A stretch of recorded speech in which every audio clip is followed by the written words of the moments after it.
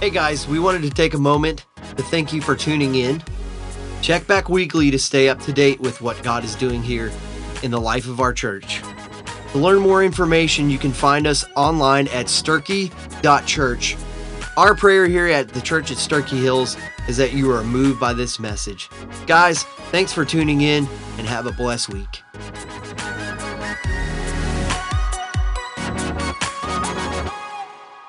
Amen. Let me invite you to open your Bibles to John chapter 2 or on your device. We're going to continue to trek through this amazing gospel according to John. And last week, John introduced us to the first of Jesus' major miracles. And his life was a miracle. His death was a miracle. His resurrection was a miracle. Everything Jesus has ever done is miraculous because he is God. And that's what we've unpacked in the first few weeks of this gospel. And so today, it's no less amazing. And today, we're going to see miracle number 2, although seldom is what he did on this particular day in this text considered miraculous. Last week, he converted 150 to 180 gallons of water to wine for a wedding party. It was a small venue. It was just a wedding, and he demonstrated it, as he often does, from a heart of compassion on a private platform. And today it changes.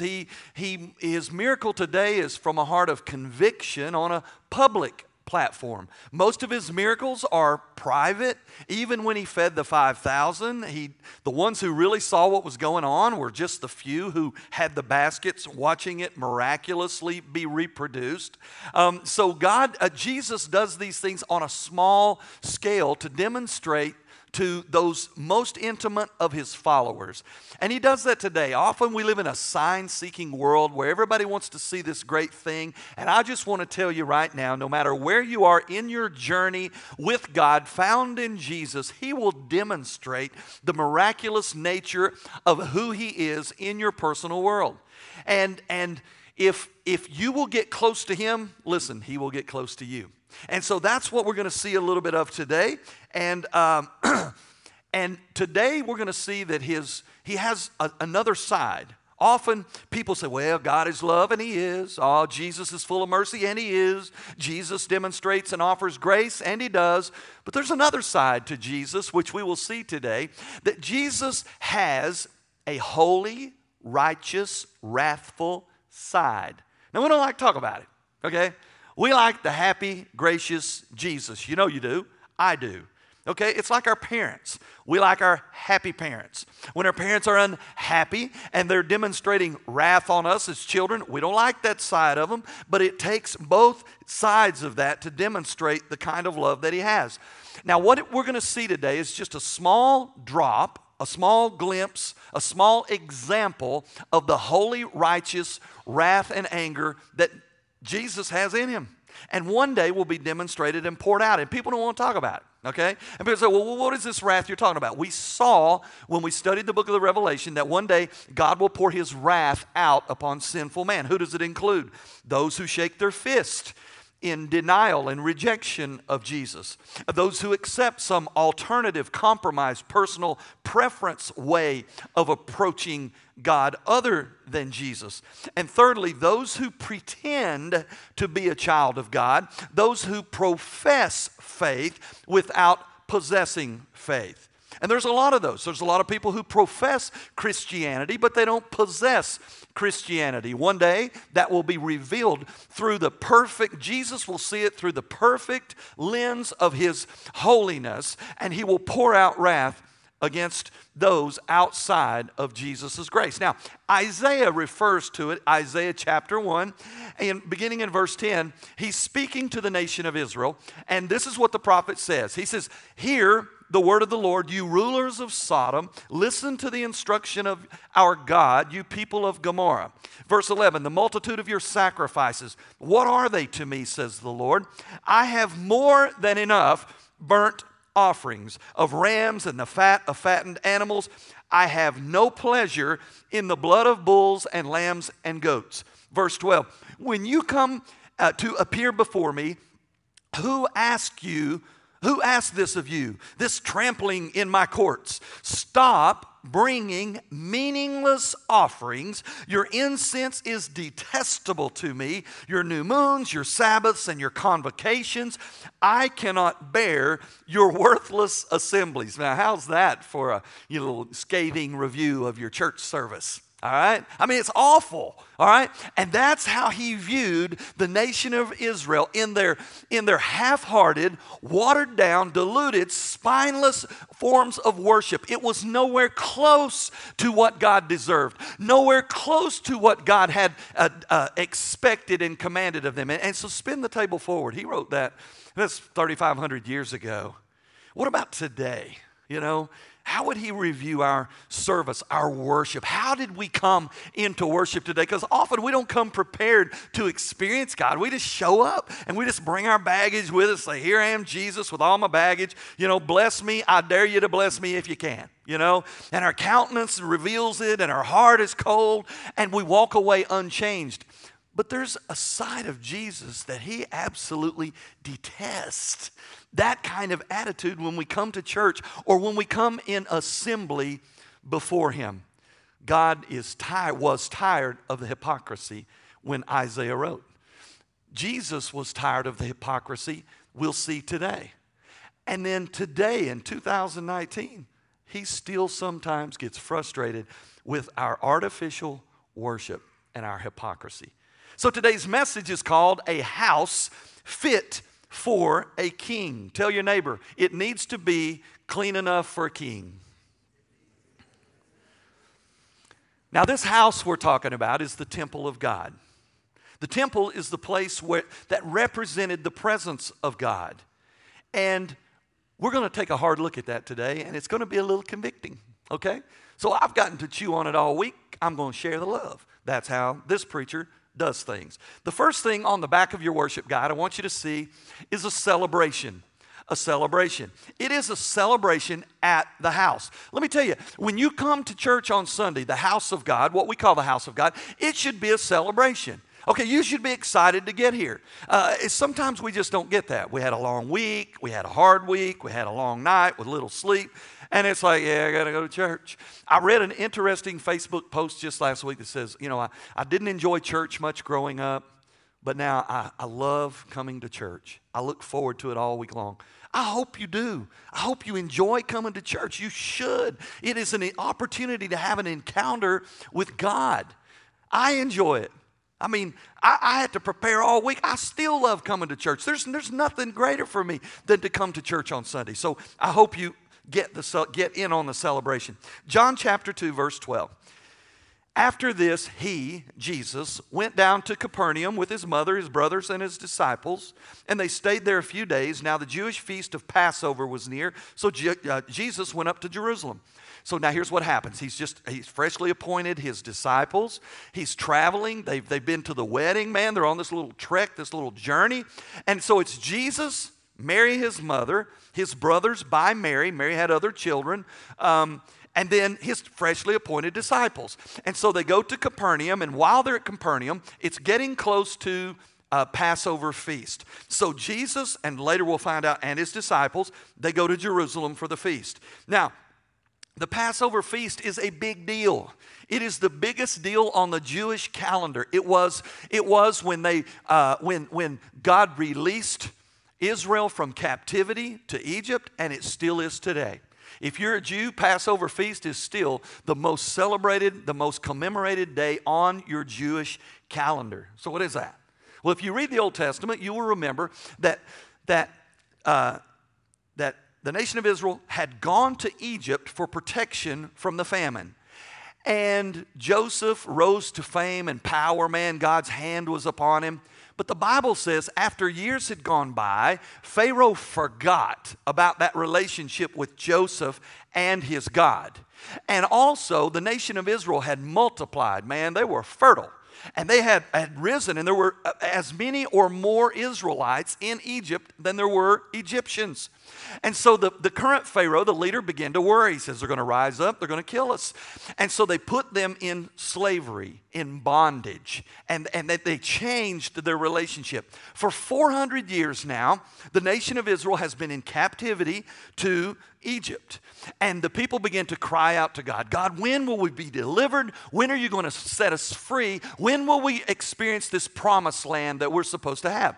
So in Exodus, we find out there's a day that came after all of the plagues. The final plague was the death angel would come through town and kill the firstborn animal or human of the family, the firstborn.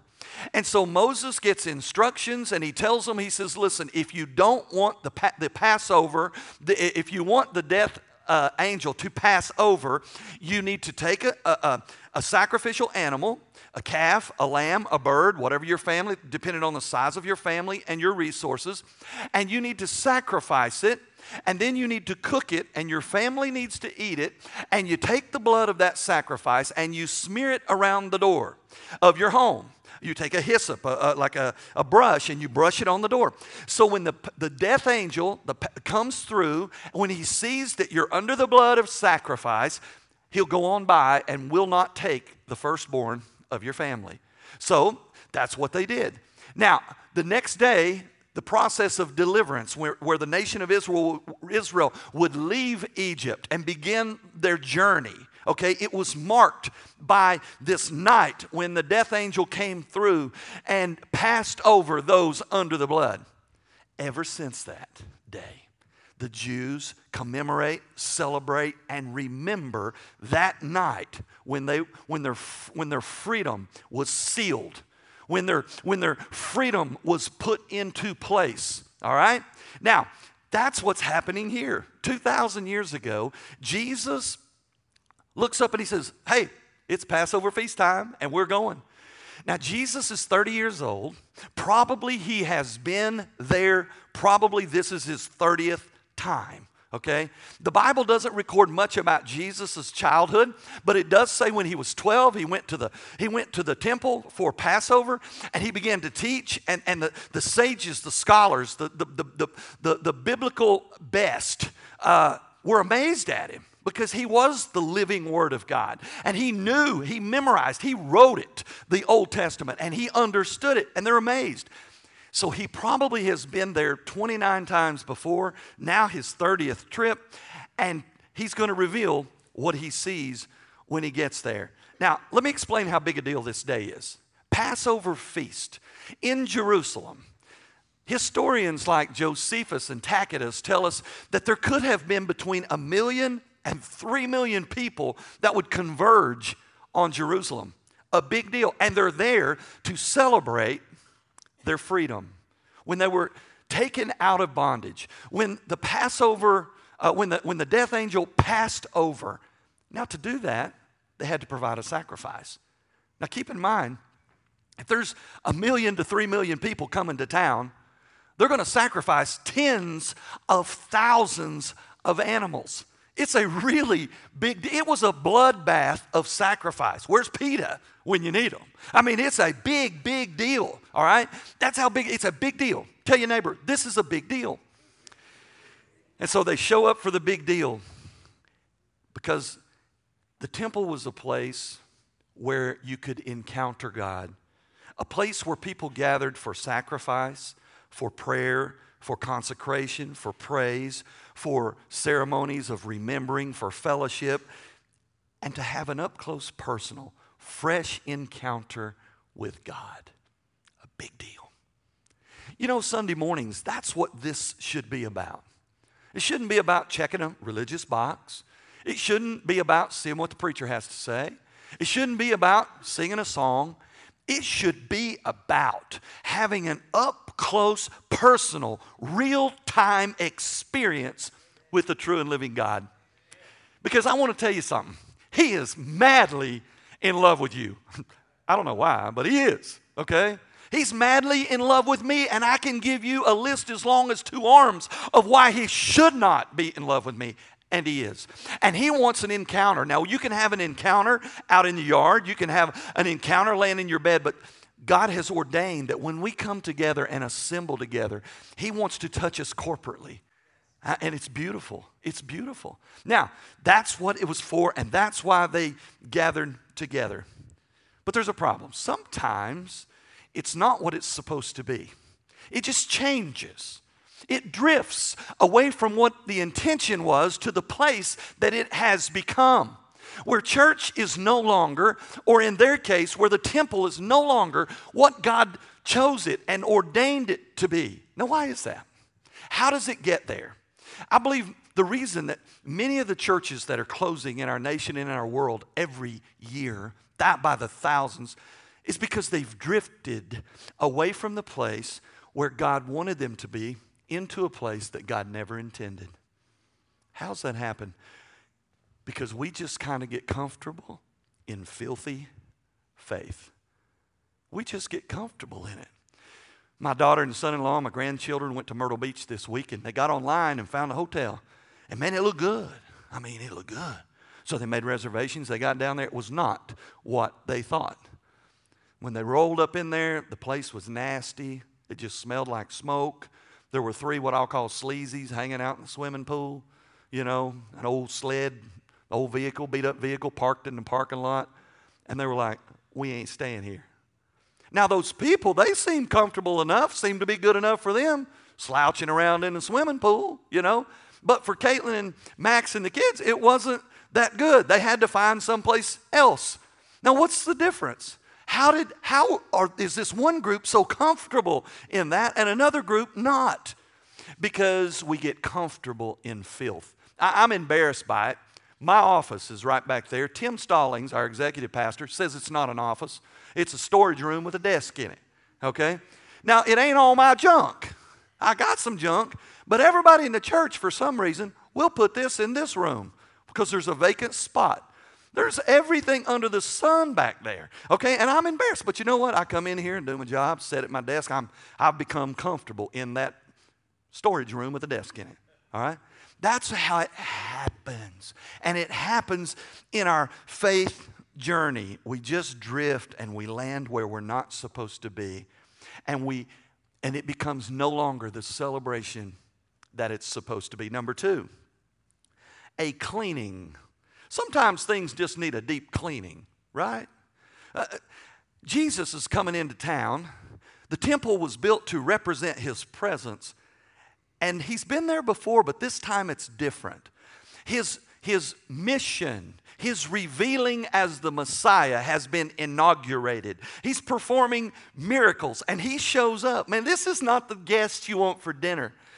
I learned a valuable lesson many, many years ago when Kendra and I got married, 34 years ago. Never bring anybody home unless you ask her first. Any husbands in here that feel my pain on that? All right. I had a guy, and listen, I'll tell you, this is how valuable. This guy's wife had burned up in a fire. I don't care what happened to her. I don't care if she got eaten up by mad dogs. Don't bring him home unless you check with mama, all right? And so now this guest that's coming to dinner is Jesus coming to the temple that was built to represent him and his presence. And so he shows up, and that's where we're at. Listen to verse 14. So Jesus now comes to the temple courts, and he found those who were selling oxen and sheep and doves and money changers sitting at tables. So Jesus made a whip out of cords and drove them all out of the temple courts with the sheep and the oxen. And he scattered the coins of the money changers, and he overturned the tables. To those who sold the doves, he said, "Take these things away from here, and do not make my Father's house a marketplace." And his disciples then remembered that it is written, "Zeal for your house will devour me." Now, you say, well, this is not necessarily a miracle. I mean, you said this is miracle number 2. This is miracle number 2, okay? Let me tell you what doesn't happen. The greatest day on the Jewish calendar is happening. And there's people in there who are selling animals. Now, let me explain. If you live some distance away from Jerusalem and you were going to come to the feast of the Passover and you wanted a sacrificial animal, it was unlikely that you would try to travel with your animal, whether it's a calf or a lamb or birds or whatever. So they had a system, and it was acceptable that when you show up, you just bring money and you purchase a good sacrificial animal for your family. And it was acceptable behavior. Nothing wrong with that. Not only that, but people came from different cultures, and the only money that could be used to purchase these animals were Jewish coins. So if you came with a different currency, you would have to exchange your currency for Jewish currency. Very acceptable. But on this day, it wasn't outside and down the road. It's right up close in the temple courts. What's called the Court of Gentiles, a big gathering area. They had the animals in there. They had the tables in there. They were exchanged. It had become, listen, a flea market. That's what it had become. And when the animals, listen, if you take the animals to church, you know what the animals bring with them? Yeah. And they leave some of it behind. Now you know what I'm talking about.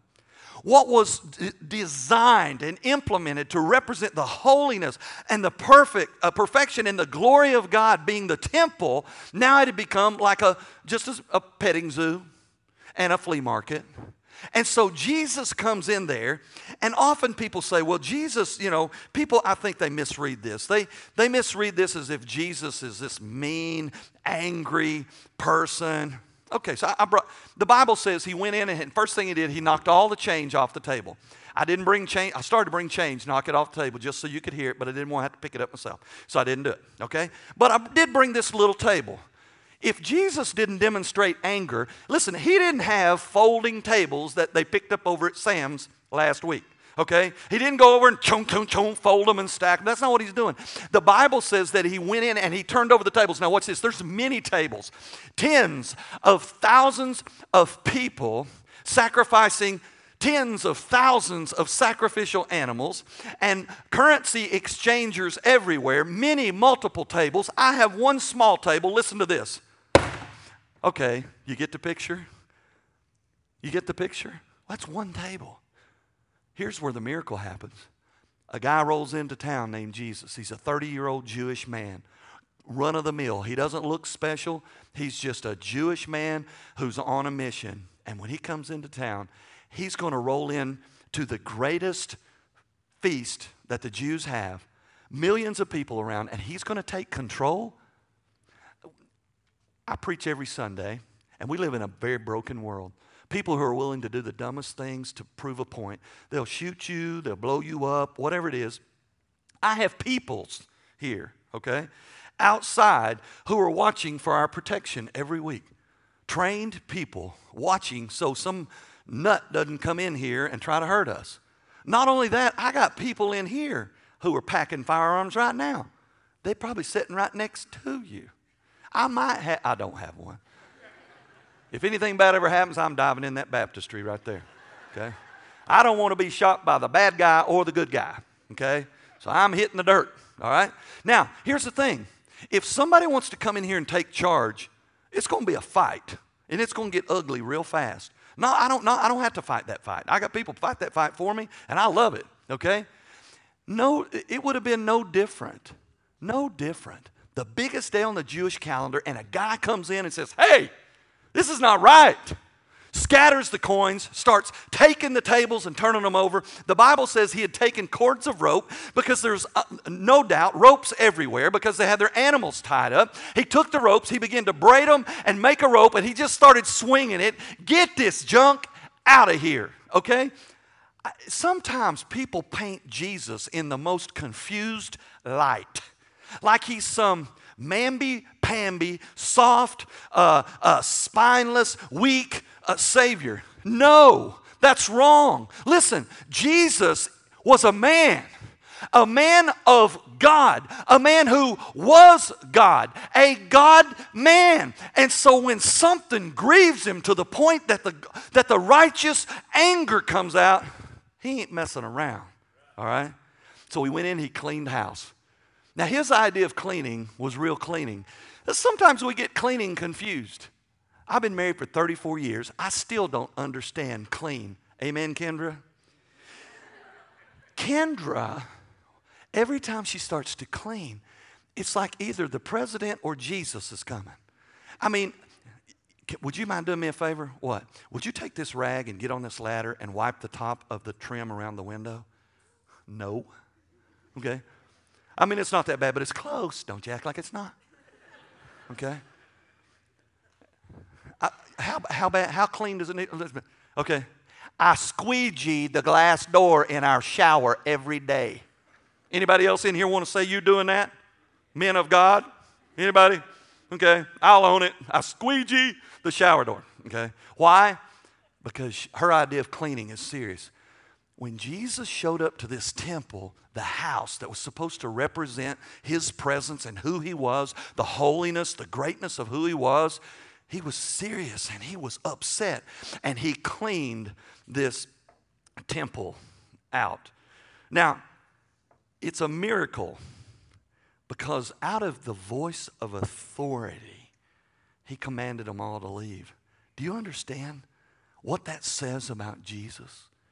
Do you understand the power and authority that came from his voice? In case you don't get it, look back at his voice about 6,000 years ago when he formed and fashioned everything that exists. You know that was Jesus. Scripture says everything was made by, for, and through him. Jesus was the one speaking everything into existence. He's God. And so now that same Jesus that said, stars, shine. Stars, I number you, I name you, I command you to shine. That same voice now walks into the temple, swinging a rope, a few strands of cord in the hands of an angry God. Things change. And so he cleaned up this place. So we have a celebration, and now we got a cleaning because it didn't look like it was supposed to. Now, I need you to brace for impact because we're going to clarify the whole idea of the temple. Okay, so point number 3 is a clarification. We're going to unpack the temple, okay?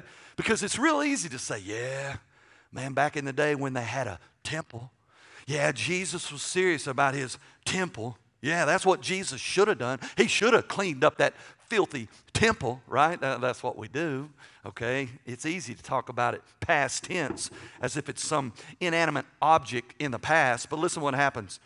I want you to know what the real temple is. I want you to know that in the Old Testament, often, whether it's patriarchs or individuals, or something like the temple, or a sacrifice, or a cleansing, or a tabernacle, or whatever you want to look at in the Old Testament, most of the time it is a type, a model, an example of the greater reality that's to come. So what is the greater reality to the temple? What is the greater reality to the house of God? Okay, well, Acts chapter 17 will begin there. Verse 24. The God who made the world and everything in it, being Lord of heaven and earth, does not live in temples made by hand. Well, then where does he live? Ephesians 2, verse 19. So then you are no longer strangers and aliens. Those of us who are saved, born again, that received Jesus to save us, okay? We're no longer aliens and strangers to God. It says, but you are fellow citizens with the saints and members of the household of God, built on the foundation of the apostles and the prophets and Christ Jesus himself being the cornerstone, in whom the whole structure being joined together grows into, watch this, a holy temple in the Lord. In him you also are being built together into a dwelling place for God by the Spirit. It says when you are adopted into the kingdom through what Jesus has done on the cross, you are now part of that dwelling. And so out of everybody in here, many of us are saved, some of us are not, some may be confused, but there are people in here who are born again, saved by Jesus' sacrifice, sealed by the Holy Spirit, and indwelled with his presence. You and I are part of the house, the temple of God.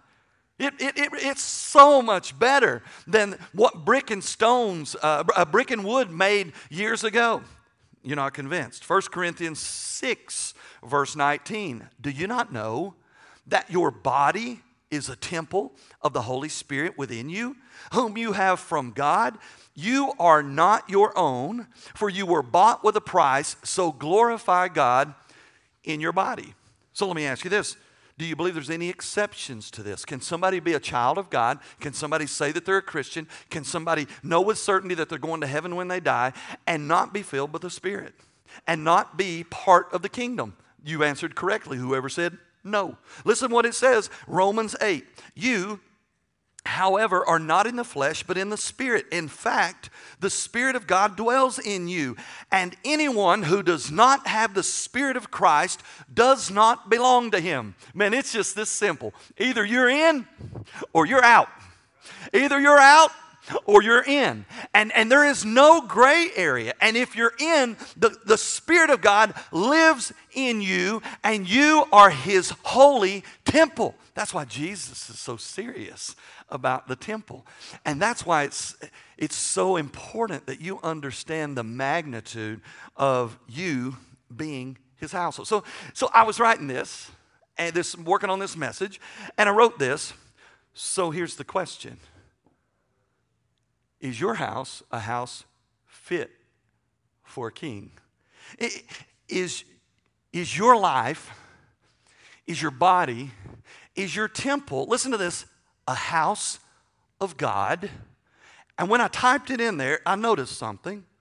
God spelled backwards is dog. So I put this. Are you and your life a house of God or a dog house? Because sometimes even Christians live a life that looks more like a dog house than it does a God house. And so we have to be serious about it. And that's why Jesus went in and flipped tables and started swinging his whip, running them all out. Because what was the temple, the house of God, had become a dog house. So we got a celebration, a cleaning, and a clarification. So what do we do? What do we do? Well, the fourth point is a challenge for your temple. We have a challenge for your temple. We have opportunity now to consider what our house looks like. So to do this, let me help you understand something, because this is kind of cool. I didn't see it coming. I didn't plan this to be this day when we were having communion. We're not having communion because we're reading about the feast of the Passover. We're having communion, in case you didn't know, because it's the fifth Sunday. There's four months in the year that have 5 Sundays, and we do communion on the fifth Sundays. And then we do it at Easter, we do it at Christmas, some other times, but we get them in on those days. Okay? So on this particular day, we're studying about Jesus, and he goes to the feast of the Passover. 3 years later, he would experience his last feast of the Passover in bodily form.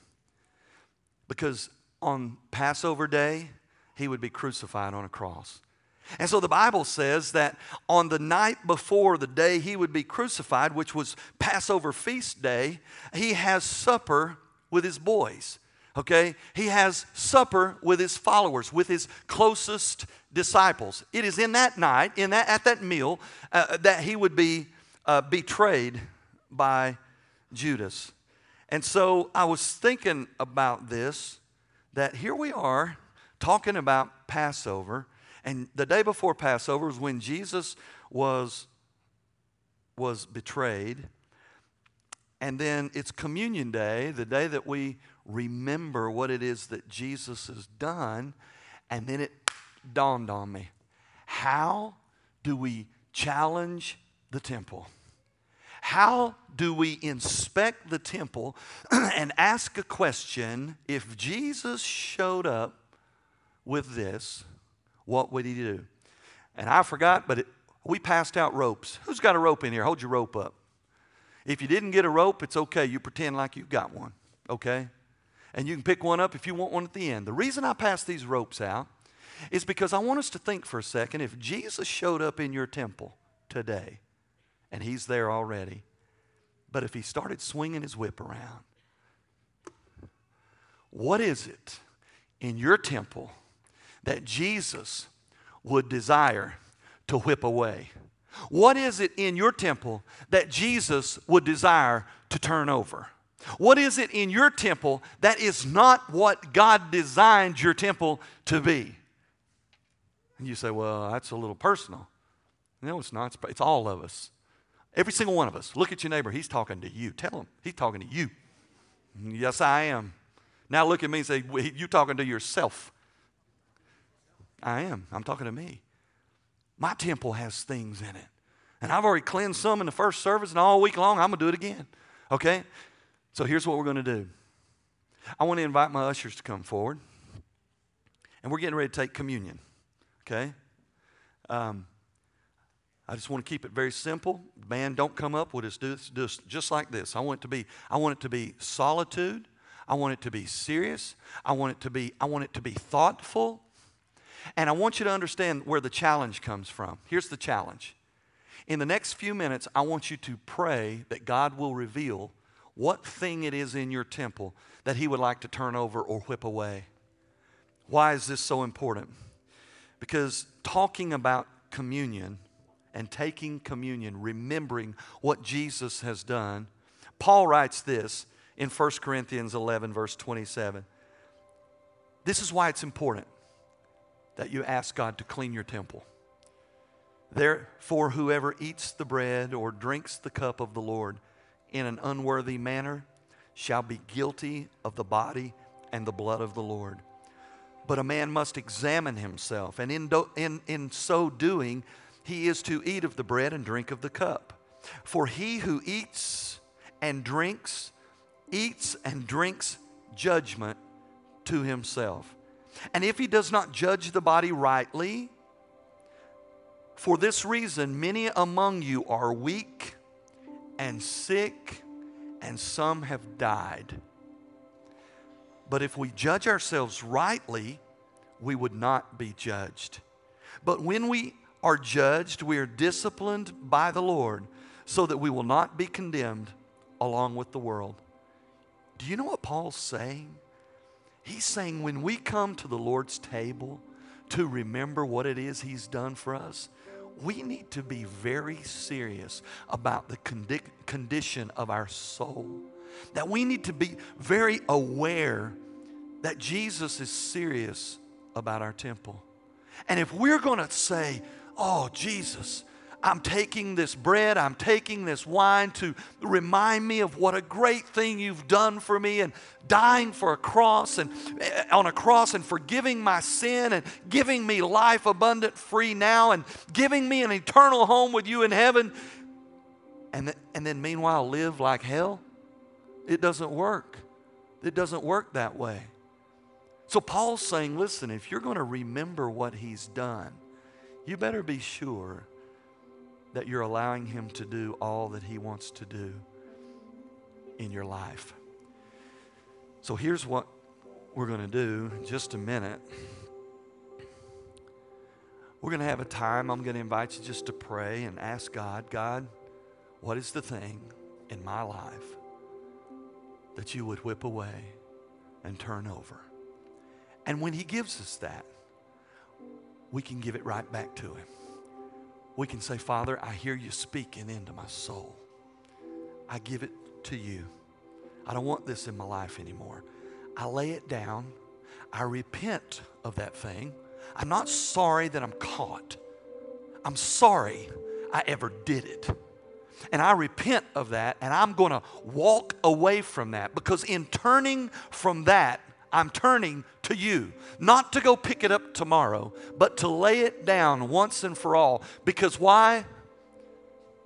Because now, as much or more than ever, I realize the greatness of what you did in coming from heaven and laying your perfect body on a cross and dying in my place. So after we've prayed that prayer, I invite you just to stand up and come down to one of these tables, the Lord's tables here, both sides. And if you've never been here before, this is what it looks like. It looks like one cup, but there's two cups. In the bottom cup is your bread, and then the top cup will be your wine or your juice. And you just take that back to your seat, and then I'll give you further instructions. So if you'll bow your heads and begin to pray and ask God what that is. And when you've made that right, just get up out of your seat and come forward and get your cups. Father, we thank you for this time. Jesus, we thank you for doing what you did, that you loved the unlovable, and you demonstrated with the greatest possible gift ever designed, your holy, perfect life for our sinful, pitiful life. And God, when you saved us, you came in to dwell and take up abode in us. God, forgive us for not being good temples, for not making good houses for you. Moving forward, help us continue to clean the house that you dwell in, which is our life. Thank you for being gracious. Thank you for being merciful. Thank you for reminding us about your expectation in our life. In Jesus' name.